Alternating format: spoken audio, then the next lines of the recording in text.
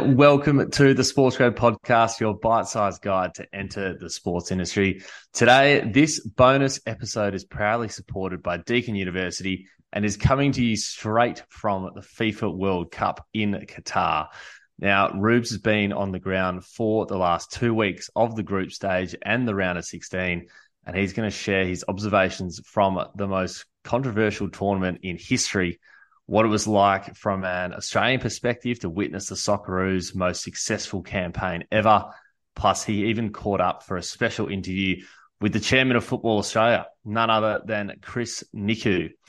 My name is Ryan Walker, and I'm joined by the Socceroos' number one ticket holder, Ruben Williams. How are you, mate? G'day, Ryan. I'm doing well, thank you. I'm a bit crook and a bit sick from a long trip in Qatar, but it's been sensational, thank you. But it's good to see you again. Brilliant. Well, it's very good to have you speaking once again. Haven't had as much contact with you over in Doha. You've been enjoying your time at the World Cup, so it's very exciting to chat with you, my dear friend. Now, we are two mates who met working at Cricket Australia, but we've left that behind to start helping others land their dream job in sport. If you want to follow us, head over to LinkedIn, or even better, if you want to connect with us and hundreds of others working in sport, jump into the Sports Grad community.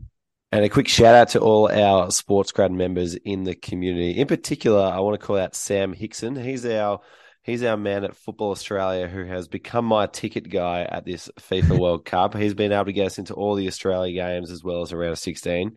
And when I caught up with Chris Nikou, I asked him about Sam. He said, yeah, he's my ticket guy as well. So Sam's been fantastic. Brilliant. But one thing I've really enjoyed as well about the community whilst I've been over here is that the live sport chat has just been going off every single day. And even the meme channel came to life one morning when I found a way to get my mug on TV with a sign. And so the community's going off at the moment, but then the jobs keep coming through. A big congrats to Bradley McGee, I want to call out, who has just got a job at Cricket Australia. Back home, the Aussie Test summer has just kicked off, and Brad has just joined the digital team as a social media producer. So well done to you, Brad. But if you want to get one-on-one introductions, Q&As with podcast guests, a private Discord server, and a bank of over 40 hours of recordings, and join over 430 others inside the SportsGrad community and become a member. To do so, head to sportsgrad.com.au/community to join. Brilliant, mate. Well, Rubes, you are in Doha, Qatar, and it's fair to say I've got a couple of questions for you. We want to hear what it's like on the ground over the World Cup. You are very lucky that you got to go, and I must say it has been crazy over here. Like, everybody is into the World Cup. You should have seen all the major cities having the live sites. It is absolutely insane. So, can you understand what was the setup like over there? Because it looks incredible on TV. Yeah, well, everything about Qatar is pretty surprising and pretty shocking, but also pretty amazing at the same time as well. But I'll give you a little bit of context as to where I was. So originally, before I get into that, how did you even get a place to stay? I might just throw that out first. Well, we had 7 days booked in one of the clusters, which is like this army barracks type setup that is just blank rooms, 2 single beds. And that was going to be our accommodation until my good friend Akil came to the party and said that, hey, my parents have been living over in Qatar for the last 22 years. Akil and I connected when I was living down in Lorne. And he said, just come and stay with my parents. They'll happily look after you. Now, my friend Akil is an Indian bloke. His parents are Indian, and we got the full Indian treatment. We had more food pushed upon us than we could handle. I'm terrible with spice, so any time that they cook something and I couldn't handle the spice, they would just laugh at me. I think they've run out of yogurt, given how much yogurt I've tried to add to every single meal. And then within the first 10 minutes of walking into their house, the conversation quickly turned to, are you married? When are you getting married? Why are you not married soon? So we've been very lucky to have very generous hosts.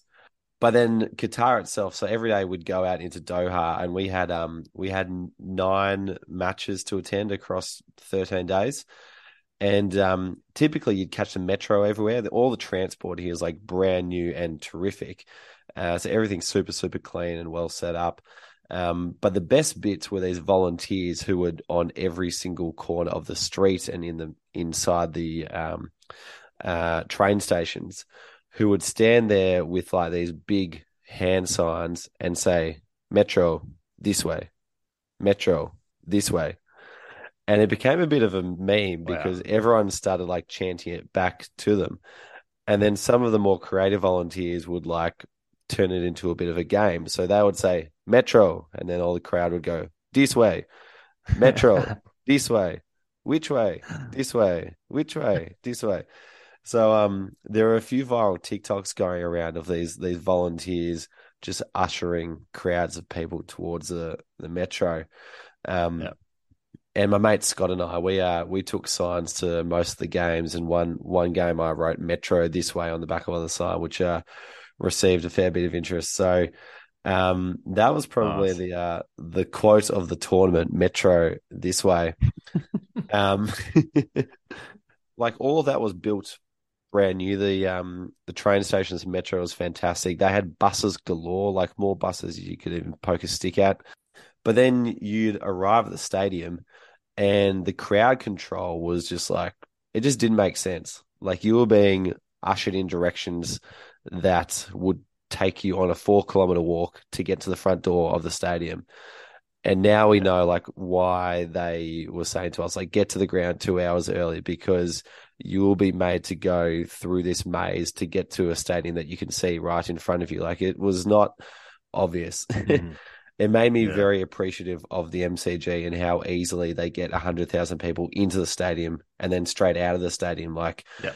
I think a lot of people have been to sport in Melbourne in particular would just get frustrated at the fact that you can't walk around the entire stadium, even though it is a circle, or you can't Yeah. head in one general direction and expect to arrive there, or you can't even like go to the nearest barrier to get wandered and scan your ticket and go through. Like the guards are saying, go to the very end, go to the very end, go to the very end. Like even though there is no Mm. one going through their scanning gate, they've clearly been given a directive to say like, all right, let's get everyone through this one first and then we'll come back. So like there wasn't a lot of common sense used with the Yeah. crowd management, which was kind of frustrating, but you couldn't really like argue with them either because they were just taking orders from someone higher up and just trying to do their job. So you Yeah. kind of just had to like suck it up and go in. Yeah. But then, That's super weird. yeah, I know. And like, they were just like, again, like when you get to the metro would have 4 entrances, but they'd close off 3 so that everyone went through the same one. And to get to the metro entrances, there'd just be barriers zigzagging you up and back for literally kilometers on end before you even got Mm. to the gate of the metro. It didn't matter how busy the metro was, you had to go through the zigzagging barriers. So yeah, a lot of the crowd control is a bit Jesus. frustrating at time, but Yeah. once you were inside the stadiums, these were incredible. They're all built brand new, and they'd all been built to replicate these significant things in Qatar. So you had stadiums like Al Thamama that looks like a traditional hut, and you had Al Bayt, which looked like this traditional tent, and then you had Al Janoub that looks like I don't know what, but I'll let you make your mind up when you look at that stadium once you see it. But the stadiums were very, very cool in the way that they constructed them, designed them, and put them together. So, but then outside of that, like everywhere you walked around Doha, like skyscrapers were like cladded with posters of Messi and Ronaldo, Yeah. and there was just signage everywhere. Like you could not miss the fact that the FIFA World Cup was going on. So, um, no, Doha really went all out in terms of the setup for the World Cup. Speaking of the stadiums, obviously filled with people. What were the fans like? You know, was it what you expected, or was it, less or more, or how did that Mm. play out? Yeah, well, like the fans are the best bit of the World Cup. I think anyone who's like been traveling will say that, oh, you go traveling and the people that you meet are the best bit. Well, the FIFA World Cup is comfortably the Yeah. easiest place in the entire world to meet people. And so we went to 9 matches, and in that like we would try and hang out with the fans of the teams competing pre-game. So, before we go to an England match, we would go and find the English fans to sit in the bar with them, chat with them, sing songs with them. Before the Australia match, we'd go to the Australian bar. And even before one of the Brazilian games, we stumbled across the Brazilian bar by accident. And the Brazilian bar was a lot more sophisticated and organized. They had like a 15-piece band upstage playing Brazilian songs and everyone singing in unison together. It was actually really quite nice to witness. So, so that was amazing. Like you literally walk into any bar. Sometimes I'd be by myself. Sometimes I'd be with Scott and a few other mates, and people just start chatting to you. Now, if you weren't at the bar with all the fans, you would then go to the fan festival. And the fan festival was like this live site that held about 40,000 people. It's like this huge space. They've got several big screens there, bar, food, all these different activations and activities going on. And, at night, if you weren't going to a match, you'd go here to watch the games. And you could literally just stand there and someone would come up to you and ask you how your team was going. And so everybody in the live site was wearing their colours. Didn't matter if Australia was playing or not. You'd wear your Australian jersey that night. And then within like a couple of minutes of just like plonking yourself down, someone would come up to you and be like, "Hey, Australia, good win the other day." And you'd get chatting to them and learn about where they come from and how their team's going. And so the fans were awesome. It became incredibly easy to talk to people. And Nice. I think even like going into one random bar one day, we just asked if we could use the other side of a couch. We ended up meeting this guy called Adam from the US. He ended up buying us all our drinks. At the Brazilian bar, we went up to this random bloke and said, "Hey, guess what country we're from?" So this guy called Felipe, he guessed we were Australian straight away. So we became good mates with him. And then in the fan fest, I met a couple of mates who there were these two Indian guys who were from Kerala, moved to Qatar and had adopted Brazil and Argentina as their teams. But when they found out I was from Australia, we got started chatting cricket. So it was very easy to talk to people over there. Nice, man. It sounds like everyone literally just goes to bars and watches the games together, and it doesn't matter where you're from. There's like you just find common ground somehow. And I mean, that is that you have a passion for football. But it sounds super fun. It looks super fun. Looks like everyone's just a good person. Yeah, 100%. And like your itinerary is locked in every single day because at the start of the tournament, you had 4 games a day. I think it was like 1 p.m., 4 p.m., 7 p.m., 10 p.m. And you just go out and watch every single game. I think I'm sure Qatar has a very rich culture and history, but there wasn't an obvious amount of extra things to do as there might be if you were visiting the Brazil World Cup, for example. So there wasn't as much pressure to go out and do a whole lot of sightseeing at this World Cup as there was compared to when I went to Russia. Yeah, nice. No, fair enough. And so take us through the matches, because I mean that is the main event. Is why you are there. What was it like being there? Yeah, so we went to 9 matches, and in that we kind of ticked every single box that we wanted to. So we went to an English match and got to sing with the England fans. We got to see Ronaldo play. We saw Mbappe play twice. We got to see Messi play. We got to see a previous World Cup final rematch between Spain and Germany, which was just like the best Amazing standard I've ever seen in my entire life. But then above all that, we got to see the Socceroos win 2 games, which they've never done in a World Cup before, and got to see them at the round of 16. The win against Tunisia was obviously awesome, but then the match against Denmark was just absolutely insane. We had a bit of a timer going on Scott's phone to count down the extra time until the final whistle when we knew we'd be making the round of 16.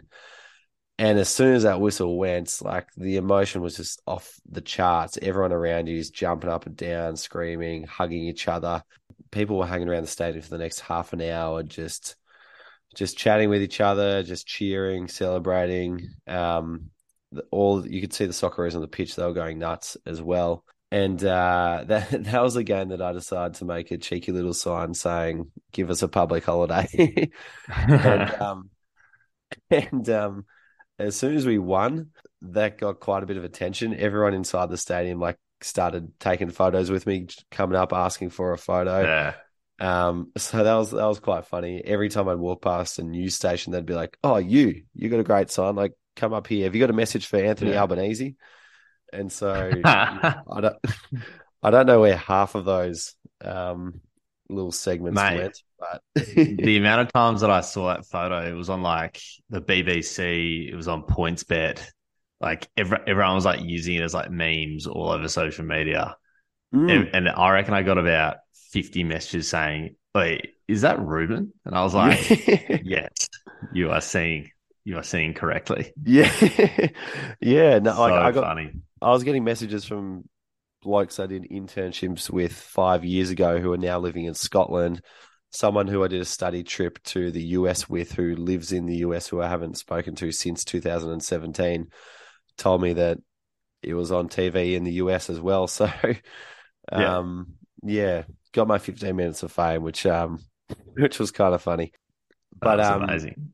but then that night we went back to the Aussie bar, and that was like the most incredible night of my entire life.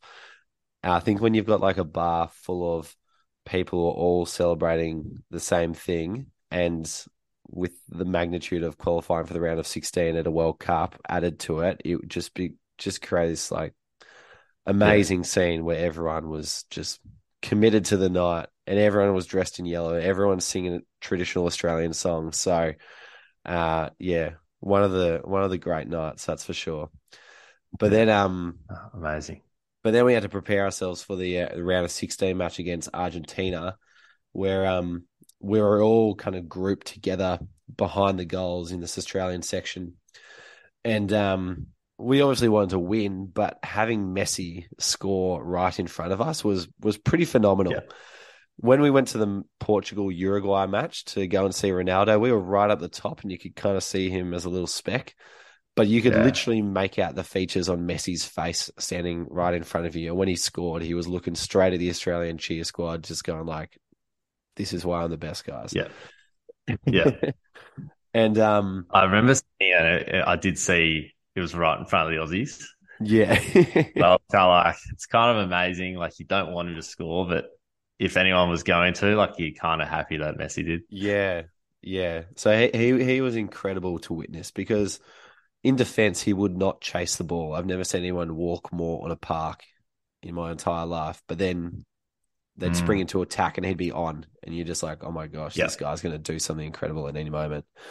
But then the bit that I didn't expect from that game was the Argentina fans. So the stadium was probably 45,000 in capacity, and there would have been at least 30,000 Argentinians in the crowd. yeah, And these 30,000 were louder than the 90,000 at India versus Pakistan. I was at that game at the MCG, and that was insane. But it felt like the India Pakistan game was just like it was just like a wall of noise. Like everyone was just kind of screaming, shouting, doing their own thing. yeah, Whereas these Argentina fans were like completely in unison. Like every single song, it wasn't yeah, just like the active area behind the goal singing. It was every single Argentina supporter in the entire stadium singing. And they'd do all these different dances. One of them, they'd be waving their hands in the other. Another one, they'd like wrap their arms around each other and bounce from side to side. And it just happened the entire way around the stadium. Like we mm. were a bit stunned at how like overwhelming it was because every single Argentina fan was cheering in unison, Yeah, which was really yeah. cool to see. And I think like you hear all about how passionate South American supporters are until you witness it firsthand. It all kind of makes sense. Oh, it's incredible. It sounds literally amazing. You would have been in your element. Um, Yeah. Now, the morning after, and I don't know how you did this because if this was me, I wouldn't be able to do this very well. But morning after Australia beat Denmark, you would have been absolutely on cloud nine. you had the opportunity to catch up with the chairman of Football Australia, Chris Nikou. How was that? Yeah, well, I think I had about 4 hours sleep after I'd been at the Australian bar that night, but got myself up and caught a taxi into his hotel and met him in the hotel restaurant and just kind of sat down next to him with my little microphone and asked him a few questions. But no, it was awesome to catch up with Nick. Sorry, Chris. It's the issue of someone with two first names. I was going to say, is that like it? Is that his nickname, Nick? No, Chris no. But Chris and I actually caught up at the World Cup in 2018. Back then, Sportsgrad was just a YouTube channel, and I sent Chris a very cold message on LinkedIn to say, "Hey mate, I run this little channel. Any chance you could meet up for an interview?" And I tried to catch him in Melbourne. That didn't work out. So we ended up catching up in Russia, in Samara, of all places. And so Chris was very generous with his time to chat with me back then. And he was nice enough to give me his time again straight after Australia had just qualified for the round of 16. So he was in good spirits. And asked him a bit about what was going on behind the scenes of Football Australia, what it was like being chairman, what this all means for Football Australia and the legacy that it'll create and the impact it'll have on football in Australia going forward too. So, yeah, really interesting to get his thoughts on what this all means for football in Australia. Awesome. Well, I'm looking forward to hearing this as well because it's a great sort of full circle moment. The fact that you spoke to him 4 years ago and then again now, it would have been pretty cool. So sit back, enjoy this chat with FA Chairman Chris Nikou. Pleasure to catch up with you at the World Cup again. How are you feeling after last night? Big night, wasn't it? I'm very happy for not just the players but the whole country and all the real football people who've been waiting for a night like last night, and the messages keep flooding in well after the game, so it's been a fantastic 24 hours. It's been a pretty good time for you as chairman, because I remember when Australia got awarded the FIFA Women's World Cup, there's this great photo of the Matildas celebrating, you're at the front of the room, hands in the air. Now the Socceroos are through to the round of 16. Life's pretty good at the top, hey? Don't know about that. It has its moments. That photo that you're referring to, I got a lot of stick from my friends for not having a lot of elevation in the jump. But look, it's a great time, and it's a testament really to everyone that's involved and the hard work that's going on. So it goes to show that if we as a sport bandy together and we remain focused and we're all going in the one direction, really good things can happen. So we're hosting a World Cup. We've got the Socceroos progressing to the knockout stages, back-to-back wins, clean sheets, all wonderful stories. A-League up and about again, lots of things to look forward to. Community football getting back post-pandemic to normal levels. So, as I said, if everyone works together, there's really good days ahead. Fantastic. I think not many people would know that you are a lawyer. You've been a lawyer for 21 years as well. How do you balance being a lawyer on top of your role as chairman?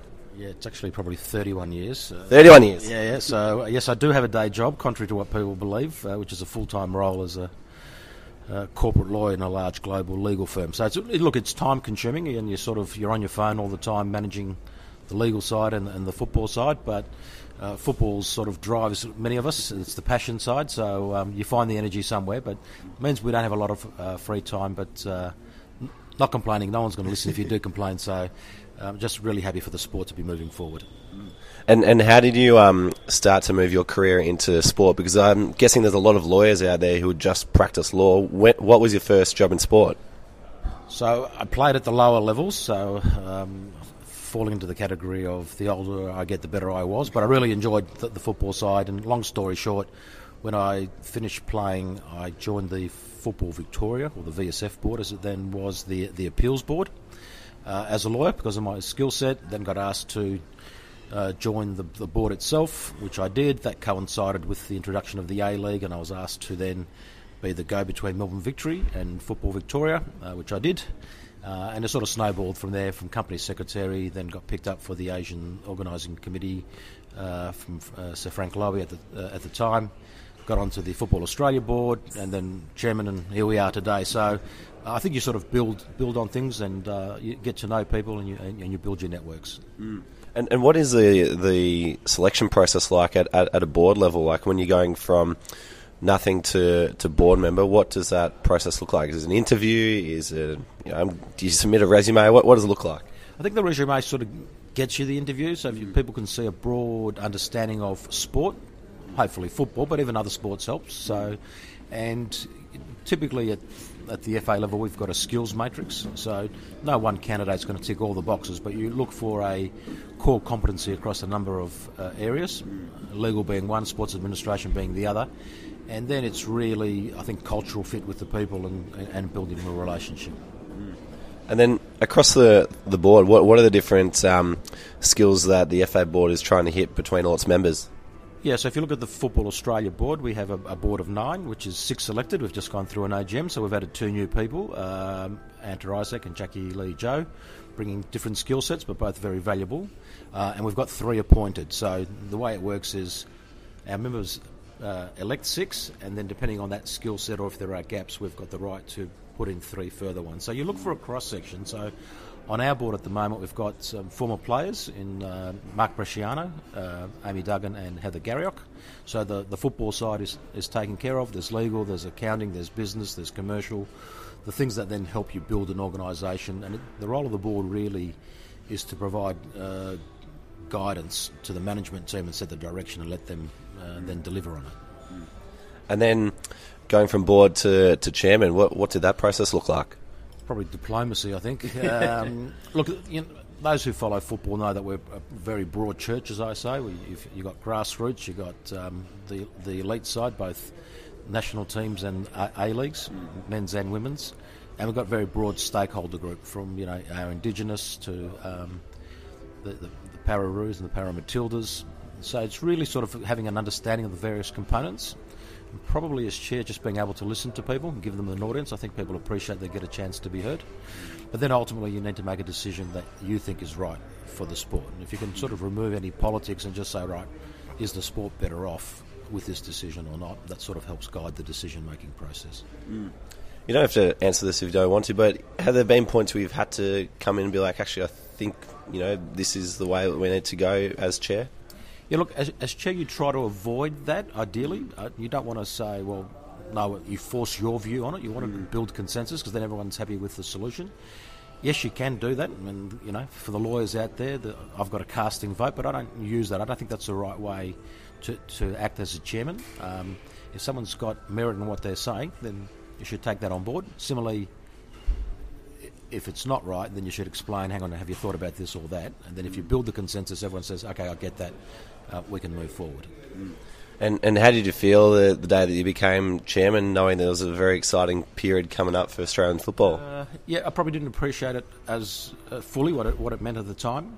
Also, there's a lot on the international front, so it's not just domestically, but with football, because it is a truly international sport, and the need to build our relationships with the ASEAN and AFC countries, that does require time, because I think culturally it's important to show respect and spend time with our Asian colleagues, and they're nice people, they're football people, and that helps build the relationship whilst we pitch to get things, and not just for us, for Australia, but also to contribute back to the AFC, because they see Australia as an important player, and we've been able to help some of the other ASEAN countries, but there's still more to do, in my opinion.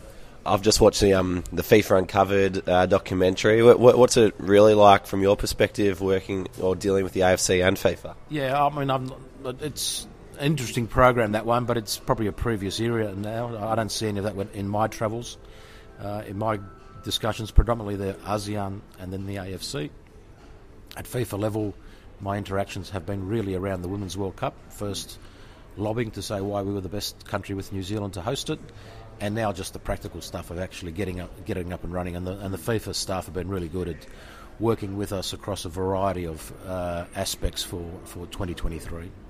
So how do your other lawyer partners feel when you have to say, I'm ducking off to Switzerland again for another FIFA meeting? Yeah, not quite like that. You're still on the... planes have got Wi-Fi's nowadays, so you're always on call. So I think from a professional services perspective, you still need to be accountable, but I'm fortunate to have good partners and good staff that do a lot of heavy lifting for me. Terrific. And Let's talk about the impact of this World Cup on football in Australia. What do you think the legacy of the Socceroos making the round of 16 and hopefully more is going to be? I think it'll be immense. Already I've been having messages from friends, football people, ex-Socceroos. It sort of crystallises the power of the sport, and drawing Argentina captures the imagination of probably even the non-football people in the country. So I'm hoping that it's part of a building block with the Women's World Cup next year to highlight our code. And I think we can have another bump in participation numbers. We are the number one participation sport, but certainly there's more upside there. And then solving our infrastructure problem is important, and then supporting the leagues to go to the next level. And as people keep saying, if you can't see success, you can't emulate it. And now hopefully boys and girls can see heroes in the Socceroos and the Matildas, and that's who they want to be like. I ran into Harry Kuehl the other day, and he was a childhood hero of mine. So hopefully Matthew Leckies, Jackson Irvines of the world have the same effect. But is there a certain goal that you guys want to hit with relation to participation growth? Oh, look, we'd like to get by 2027 to 50-50, boys and girls. The sky's the limit. There's certainly upside. We're a very popular sport, the most popular sport. But that needs to be coupled with infrastructure. I think one of our issues is not attracting young players to enjoy at whatever level. But with the challenges around fields, that's where our state federations need some support, and we want to help get there. So it sounds like the issue with fields leads to an issue with players coming into the system. Is that what you're referring to? Yeah, if you... The evidence or the comments I get back is, look, we don't have a problem at club level attracting boys and girls, but there's only so many teams we can put on the fields that we have. And you want everyone to have equal access and equal lighting and all that sort of thing. So the more infrastructure we can get, the more we can accommodate the participants. And is there any particular part of Australia that you're looking at to really grow that? No, well, we've done a national audit, so each state will tell you, listen, there are pockets where we could do with more. I think the figure we had is it's almost like $500 million in infrastructure short. So I'm not talking about as I keep saying, Rolls-Royce. Yep. I'm talking about fit-for-purpose community facilities for boys and girls. So hopefully as councils and governments see the strength of our code, we can get some more traction in that space. Fantastic. And and with regard to participation and the legacy of this World Cup, how much planning goes into that? Yeah, lots. It's a combination of head office setting the strategy, which we're calling One Football, and then working with our member federations to do that, to take up invariably the uptick that you see on the back of a World Cup, and this one having success to get through to the knockout phases. Hopefully the uptick is even greater than expected. So there is a lot of work. There's a lot of good work. There's a lot of good football people out there that don't, shout their name out. They just get on with helping the sport because they like it. So to all those people, I want to say a big thank you. And to people who are just kind of fringe sport supporters but kind of dip into the World Cup every now and again, what would you say to them to be out to get around the Socceroos?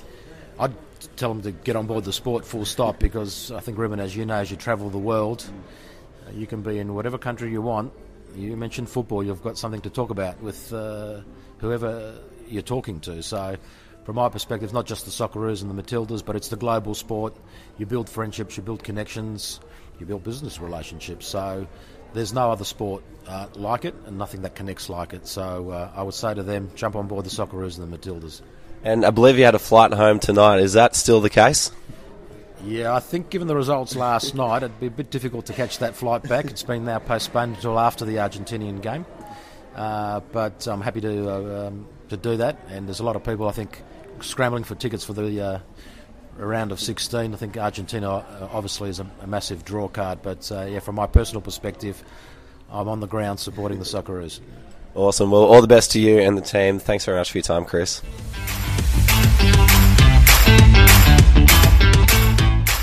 Alrighty, well, great to hear from Chris there, and just fantastic to hear about the space that football in Australia is in. He would be pretty excited as to where they're at right now after our most successful World Cup in history, and I think we all have a reason to get on the Socceroos going forward, because that was truly inspiring. So great to hear from Chris there, and well done to you, Roos, for for getting some more of his time. But you can connect with us on LinkedIn, plus be sure to jump into the Sportsgrad community where you can catch us there. Head to sportsgrad.com.au/community to join, or head to the link in our show notes. Also, if you love the show, we'd love for you to rate the show 5 stars wherever you listen to your podcast, subscribe on Apple, or follow on Spotify. Thanks for listening. We'll see you next time.